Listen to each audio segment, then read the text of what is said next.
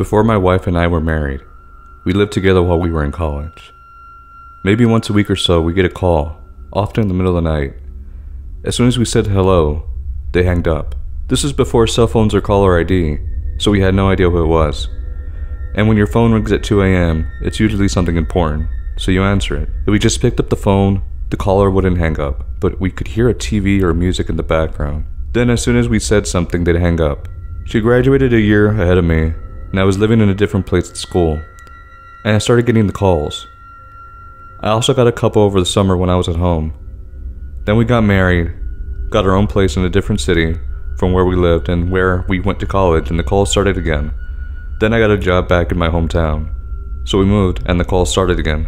They started in 1987 and continued in the mid-90s, right around when caller ID started becoming popular. We never figured out who they were from. Not a phone call, but I had a 2-mile walkie-talkie when I was a kid.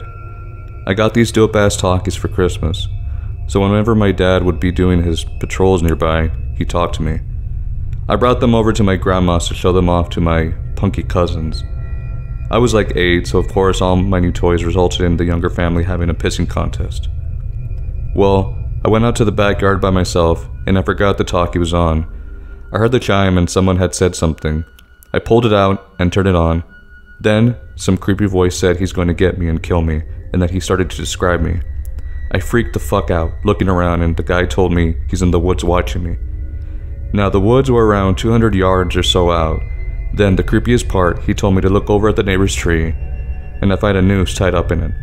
I sprinted inside and got my dad, who then got the family, who then got their guns, and went out for a manhunt. I would occasionally get calls at work, a video game store, from a very eerie-sounding child that couldn't have been more than 5 or 6 years old.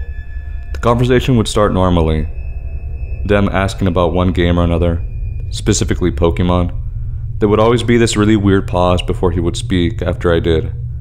2 of the most notably creepy conversations. The first one involved them asking me about a training Pokemon, something with which I am intimately familiar.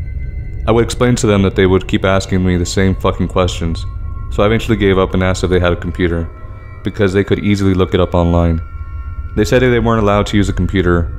I told them to ask their mom and dad for help, to which they replied, "My mom and dad are dead." The second and arguably most creepy encounter was when they called and asked about something I don't remember. But when I asked anything else, and tried to get the fuck off the phone with them because they were wigging me out, they started asking me questions. I forgot many of them, but the gems include, "Do you have children?" To which I told them, "No, I'm still a kid." And their response was, "No, you do have children, and they miss you." Another good one was, "Are you afraid to die?" And when I said no without thinking because I was so unnerved, they replied with, "You should be." Throughout the summer after 2nd grade, I received a handful of calls at home from a man. Each time he called, it would be in the daytime, when no one was home except for me. I would answer and he would creepy laugh, prescribe what I was wearing, and what he would like to do to me. One last call I answered from him, he deviated from routine. He called at night. My parents weren't home, but my brother sure was. As the creeper went through his usual routine, I motioned to my brother to take the phone. My brother, thinking it was a telemarketer, wouldn't take it. I made the mistake of speaking out loud to my brother, telling him there was a bad man on the phone. The caller hanged up. My brother heard nothing. As a kid, I was pretty shaken up. I would lock all the doors, isolate myself in the living room, and lower the window blinds whenever I was left alone at home. I never let go of an adult's hand whenever we went out. I never told anyone in my family what happened, and I refused to pick up the phone for a while. When I was about 11, I got up around 3 a.m. to go to the bathroom. I walked in, peed, started walking back to my room, and as I walked through the living room, I heard the telephone ring. This was the mid-90s, so it was a landline. Confused and slightly startled, I walked over to the phone, picked it up, and heard someone screaming. It was distorted, almost sounded like radio static that was trying to talk to me. I kept saying, "What?" and "Huh?" Finally, after trying to make out what it said, the static got really loud, and through it, I heard it very clearly and very loudly. "Get out now." I just hung up the phone very quickly, and ran to my mom's room and told her what happened. She was too tired to say much.